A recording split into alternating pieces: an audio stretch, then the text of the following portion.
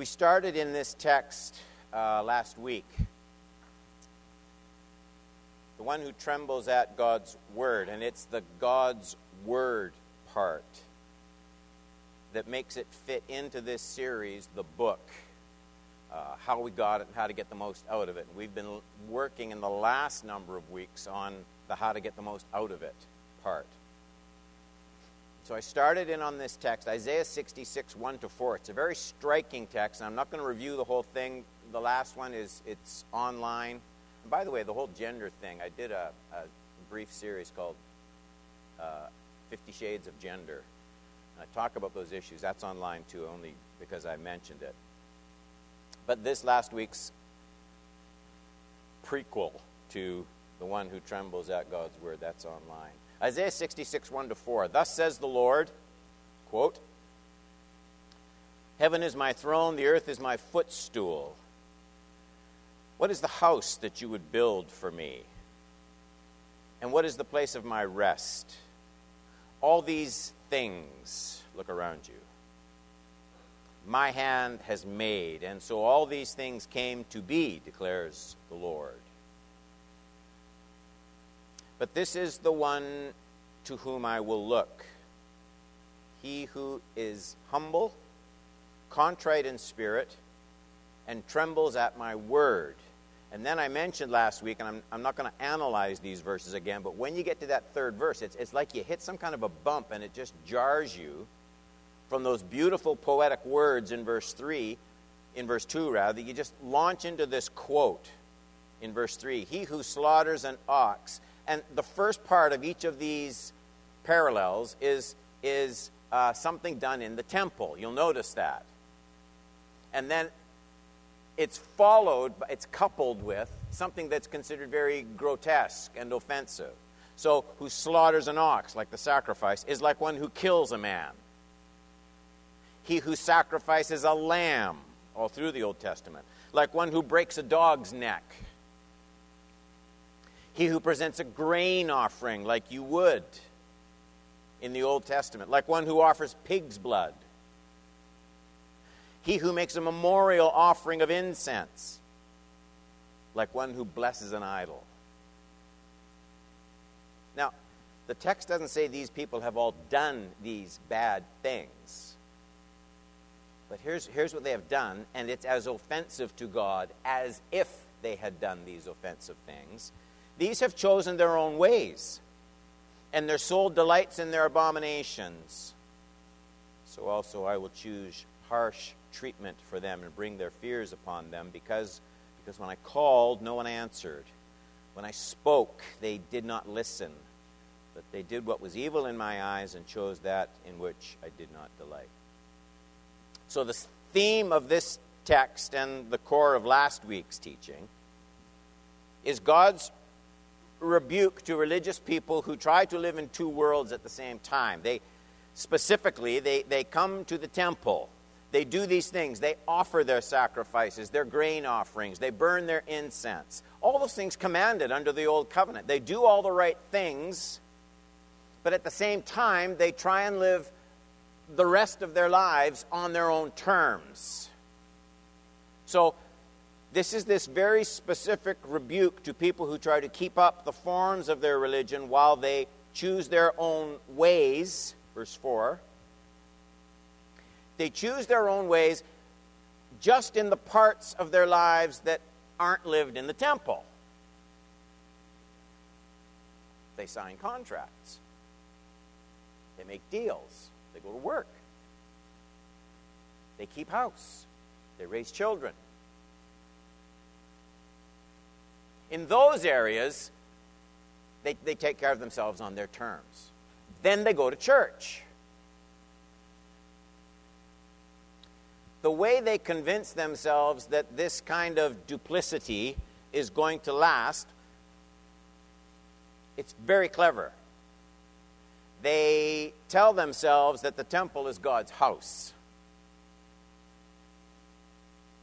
It's where God does God stuff.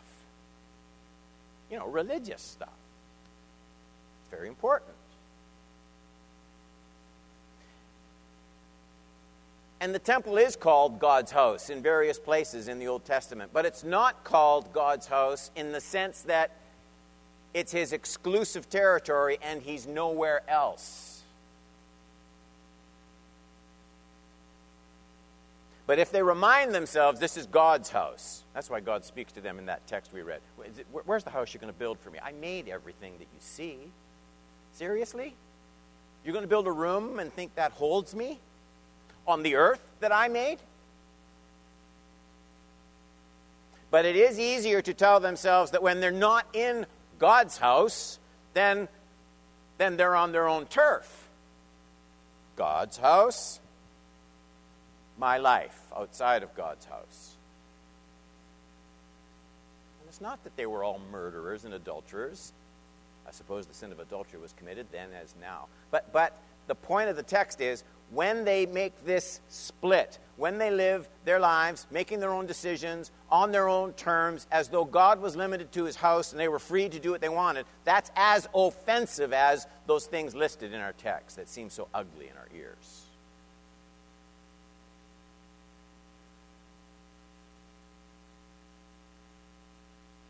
It's still done. We fall prey to this kind of thinking. It's easier to tell ourselves, isn't it? This is God's house. Here we are in church Sunday night. So when I'm not in God's house, when I'm on my way home from church or youth night or prayer meeting or worship band practice, I'm not punching the clock. I'm on my own time. And God says it isn't so. He isn't contained in any man-made structure. He's the creator. He's the creator of us, as a matter of fact. And so the key point in last week's teaching was not that these were, bad to the bone sort of people. Their sin was they were just partial, incomplete in their recognition of God's claim on their lives, particularly, not so much on their money in this instance, but their time. Most people would much rather give God their money than their time. Certainly God had a right to the sacrifices and the fasts and the ceremonies, all the religious stuff, the temple stuff, choirs, offerings, Bibles, communion, baptism, classes, that sort of stuff. That was God's turf. But they reserved the right to pursue their own agendas, their own desires when they were away from the temple, and they would choose their own ways. That's where we finished up last week. Except that the prophet then, and this is how we wrapped up, in contrast to that kind of justified indifference, selective indifference, really. Not denying God, but that kind of selective indifference.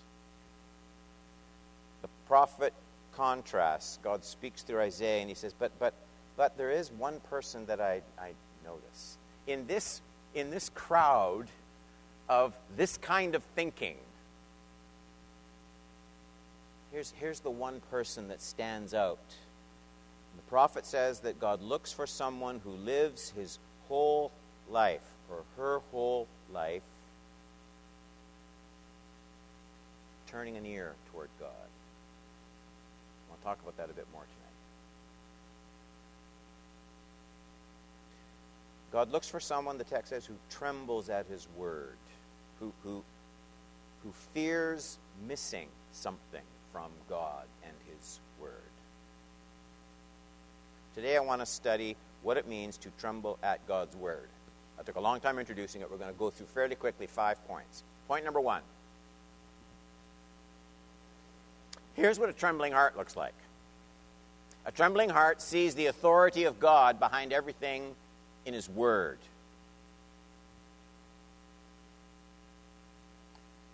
We'll never know for sure exactly how it comes about. How a heart, an individual heart, might be in a young person, a young adult, an older person, a senior.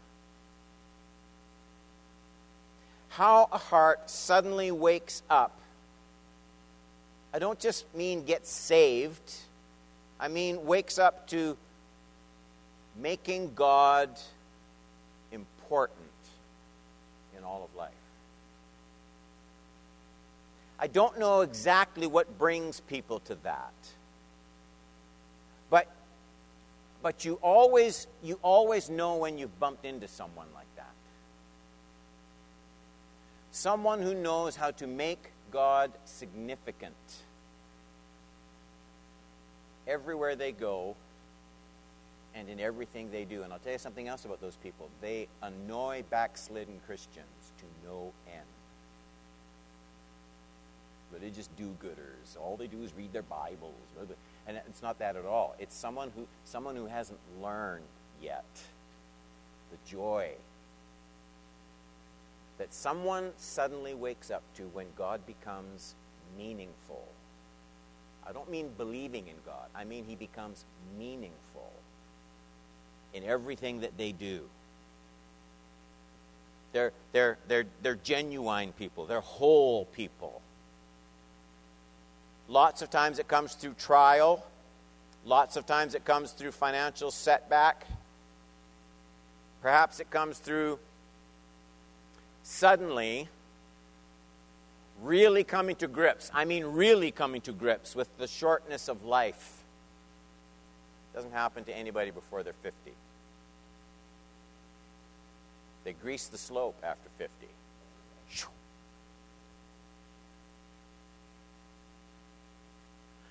But someone really, they always knew it, but all of a sudden it registers.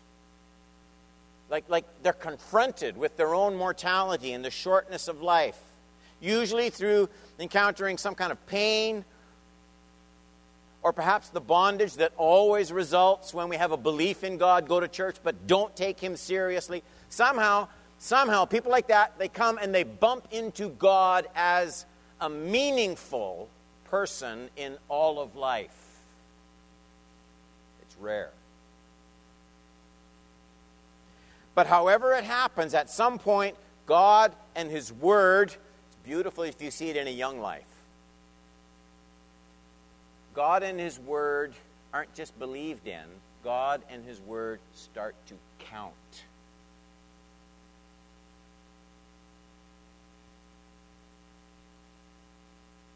Meat and muscle start to form on the bare habit of going to church. It isn't to score points and get to heaven. It's to hear God. It isn't to provide a good example for the kids. It's to hear God. It isn't to see what what's-his-face might say up on the platform that week. Maybe it'll be a good topic. It's to hear God. The whole thing suddenly takes on a life of its own because suddenly God matters. So people who tremble at God's word, however it comes about, whenever it comes about, they start to hear God at a different level. They start to treasure God all for themselves. They care about it all. You can actually see Moses. The point that I'm trying to make, you can actually see Moses. Here's how long the church has struggled with this. You can see Moses trying to make the same point to the children of Israel. Here's what he says, Deuteronomy 32, 46, 47. He, that's Moses, said to them, "Take to heart all the words by which I am warning you today, that you may command them to your children, that they may be careful to do all the words of this law." Look at 47. "For it is no empty word for you. It's your life. It's your very life." God's word about sexual immorality. God's word about material consumerism. God's word about your entertainment. God's word about dishonesty. God's word about seeking first his kingdom. Suddenly a person wakes up one day and they don't just see God as trying to restrict life and fence them in. They start to see God as trying to maximize their life. God trying to make it work. God trying to make it count. It's a seeing issue. You can't force it on someone. You wish you could. It's a matter of spiritual sight. It's a matter of perception. Pray about this more than you pray for your physical health. Pray about this more than you pray for financial prosperity. Pray about this more than you pray for a good retirement.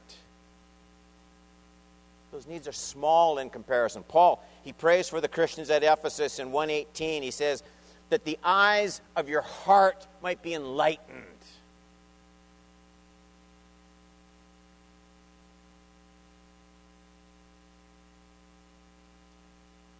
This kind of person, when they come to God's Word, they don't just see words, they don't just see topics, they don't just see subjects.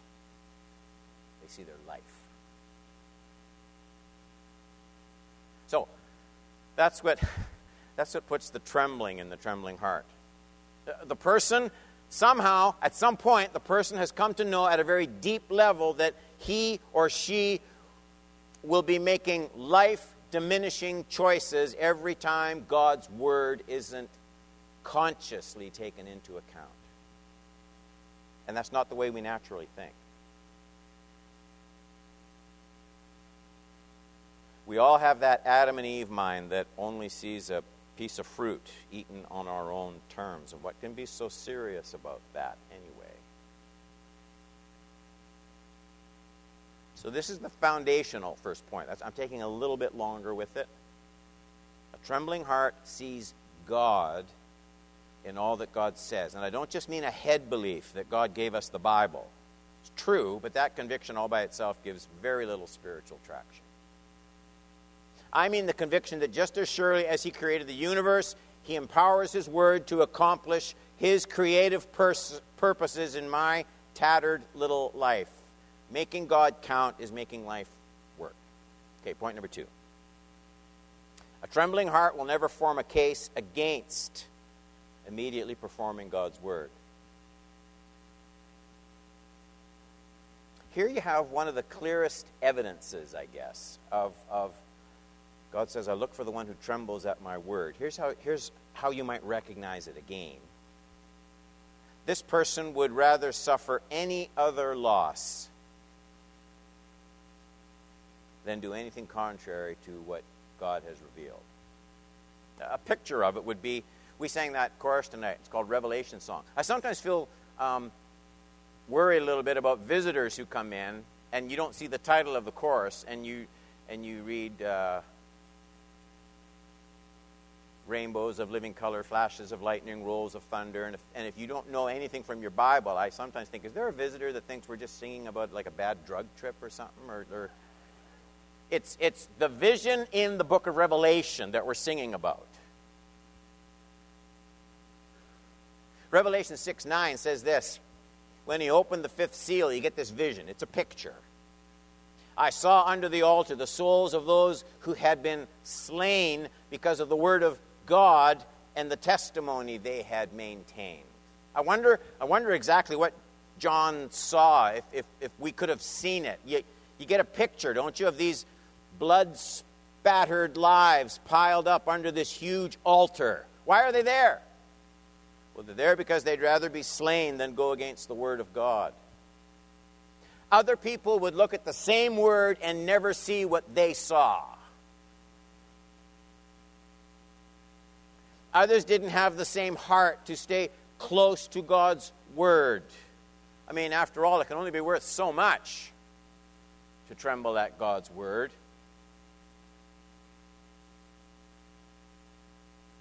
All of us give a certain honor, don't we, to God's word? A certain level of buy-in. We've been raised to do that. And for most of our Christian lives, especially here in Canada, for most of our Christian lives, almost, not quite, but almost all of those beliefs can be held just as a second nature. There's not much of a price tag, not yet. So we're Christians almost in the same way that we live in a Christian country, or we're French or Italian. And my conviction is that sooner or later, God will bring, intentionally, in His plan, God will bring everyone in this room, young and old, God will bring each of us to a point where we have to choose our convictions with a higher awareness and at a greater cost than we normally do.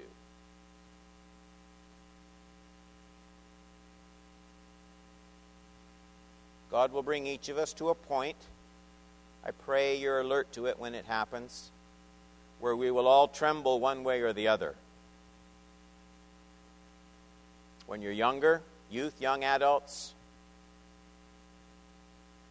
it's easy to tremble at the opinion of our friends, our peers. We don't want to lose relationships.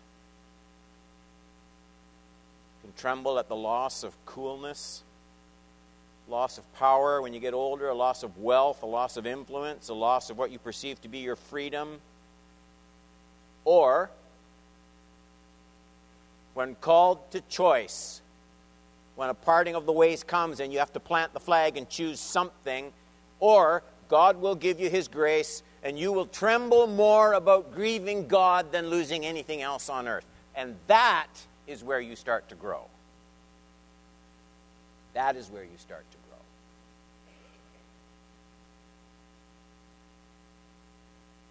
It's the only test I know of for determining where your heart stands with God. You're brought to a point of decision.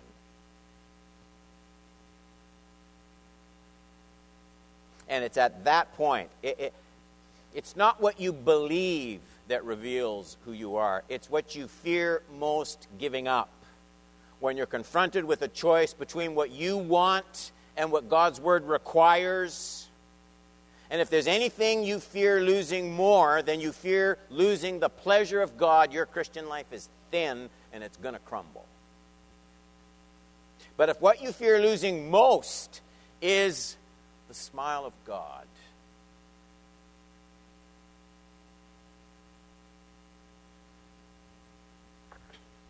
remember this.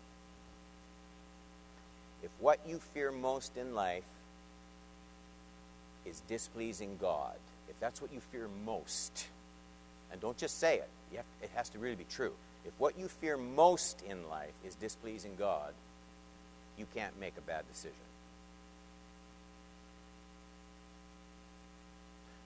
Or you might make a bad decision financially, I'm talking about a morally bad decision, a life-ruining decision. If what you fear most in life is displeasing God, you can't make a bad decision.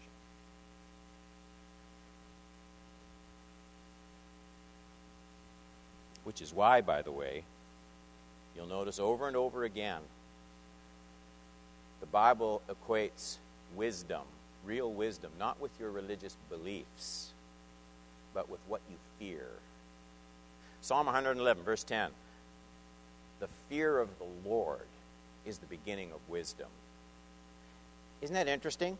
And all who practice it. Practice what? Fearing the Lord. All who practice it have good understanding. His praise endures forever. And so the best advice I can give you is when you come to that point of choosing God when it costs, you are at a shaping point for the rest of your life. No time is worth more weight and concentration and prayer and diligence than that point. It's the tipping point for your future. Guard your heart when it comes. Tremble at God's Word as you tremble at nothing else. 3. A trembling heart fears the judgment of God upon those who disregard His Word. I think many churches train Christians not to even think about the judgment of God anymore, and it's sad. Christians can mistakenly assume that not always caring about God's Word is fairly normal and almost to be expected in a compromising age like ours. And after all, He's loving and gracious, and it's not going to make that much difference anyway. To God, it is unbelievable that anyone would not take His Word very seriously. I was reading Jeremiah. Do you have that text in your notes, the Jeremiah text? Okay, good. 5:21 to 25. Hear this.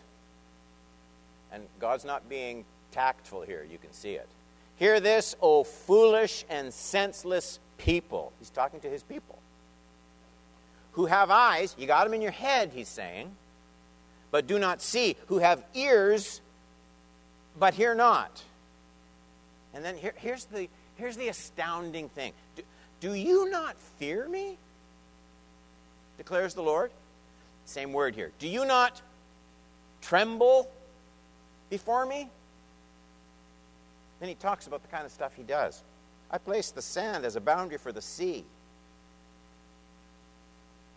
When you see these floods and stuff on the news, do you know why stuff like that happens? It's God's way of just reminding us what happens if for 1 second he lifts his finger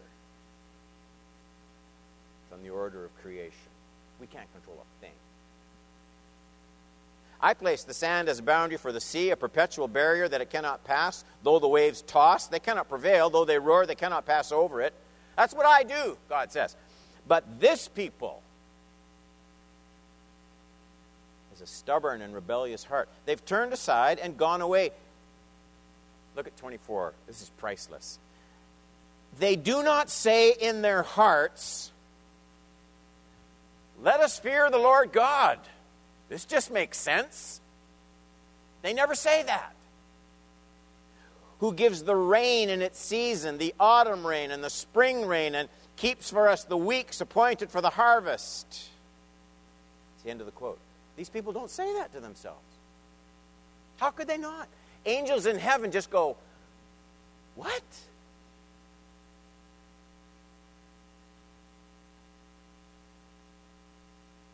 God says, what a strange thing it is that people who are so dependent on my patience and my mercy, who couldn't even last a week without rain, will harden their hearts against my might and my authority. Makes no sense. There does seem to be something in us. If the word of the Lord means anything at all, there does seem to be something that we have to push back against. Something in us that is slow to wake up. These people in Jeremiah's day, they're already suffering from the pain of their disobedience to the voice of God. The prophet says the fields, the crops were drying up before their eyes as God closed up the heavens, and yet they're still choosing their own ways. They don't fear God. How is that possible? And so I see there's something beyond mere intellect involved here. I see from that text that choosing my own way when I'm not in the temple is it's both stupid, but it's also addictive. Everyone else sees what it's doing to my life, and I don't. Point number 4. The one who trembles at God's word knows it reaches to the very depths and core of his being or her being. One of the tragedies of the moral tug of our culture is it trains us to only deal with the surface of our lives so much of the time. If you're here and you do this, I'm not criticizing you. We all have our things. I get it. But it seems so striking to me.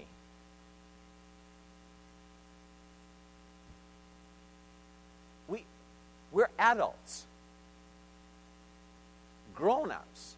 If you had ever told my grandpa that people in their 30s and 40s were going to spend precious hours every day playing video games, like playing games was for 7-year-olds.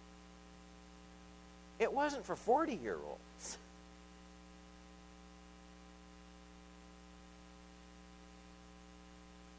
Our entertainment, it teaches us to treasure the trite and the trivial. We're trained to look at and think about things that never do touch the core of our beings, is what I'm trying to say. And here's the thing, all of that tug makes it very hard for people to think seriously and deeply about God. Because God never comes to you that easily. on, off. You can't deal with God like that.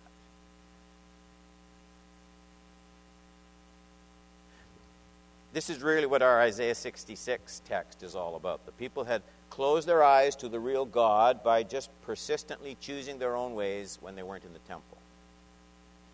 And the result of this was they actually came to believe that as long as the stuff was going on in the temple, the rest of their lives were fine. And that's where you get that weird, people that offer sacrifices are like people that break a dog's neck. Like, this isn't acceptable to me.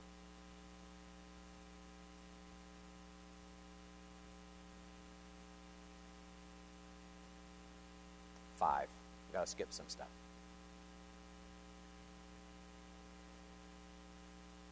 The one who trembles at God's word is moved by God's unbelievable grace and promise. That might surprise people. It might surprise people that the goodness of the Lord would make us fear him and tremble. Can you remember reading through the Bible when I came across that Psalm 2, verse 11, serve the Lord with fear, and rejoice with trembling. I mean, that's a strange combination, isn't it? Rejoice with trembling. Now, we've already seen this clue about what rejoicing with trembling means. The prophet Jeremiah was amazed that the people didn't fear the Lord in spite of the fact that he was the one who sent rain and sunshine to make their fields flourish. And here's what we ought to learn. What's being taught there is this. The real object of God sending rain to those people, or this people, the real object in God sending rain to those people wasn't just to give a harvest. The real object God had in sending rain to those people was to make them think about the God who sends the rain to give them harvest. Just as the real reason God will send rain and sunshine to make all your roses and your hydrangeas start looking so beautiful. God's goal, please remember, isn't so you can sit and look at your roses and think, my, are they beautiful. That's fine. But the real purpose is to make you stand in awe of a God who sends the rain to do that. God's purpose in making your roses bloom is to help make you the kind of person who thinks about the goodness of God. You see it? God doesn't send the rain just to make your roses pretty. God sends the rain to make you consider how much we owe to such a gracious God. The real purpose is to make you stand in awe, to rejoice with trembling. God sends all these manifestations of grace continually to make us spiritually attentive, not just to consume all of our energies on personal enjoyment. How can I put it so that it's rememberable? Taking the pleasure without yielding the commitment. That's what prostitution is all about. Taking the pleasure without yielding the commitment. That's extreme, Pastor Don. Really? It's exactly why God calls these selective hearers of his word, you know what he calls them? Adulterers. Why adulterers? Because they enjoy material blessings without deeply considering and fearing God in the same way a person enjoys sex without the commitment of marriage.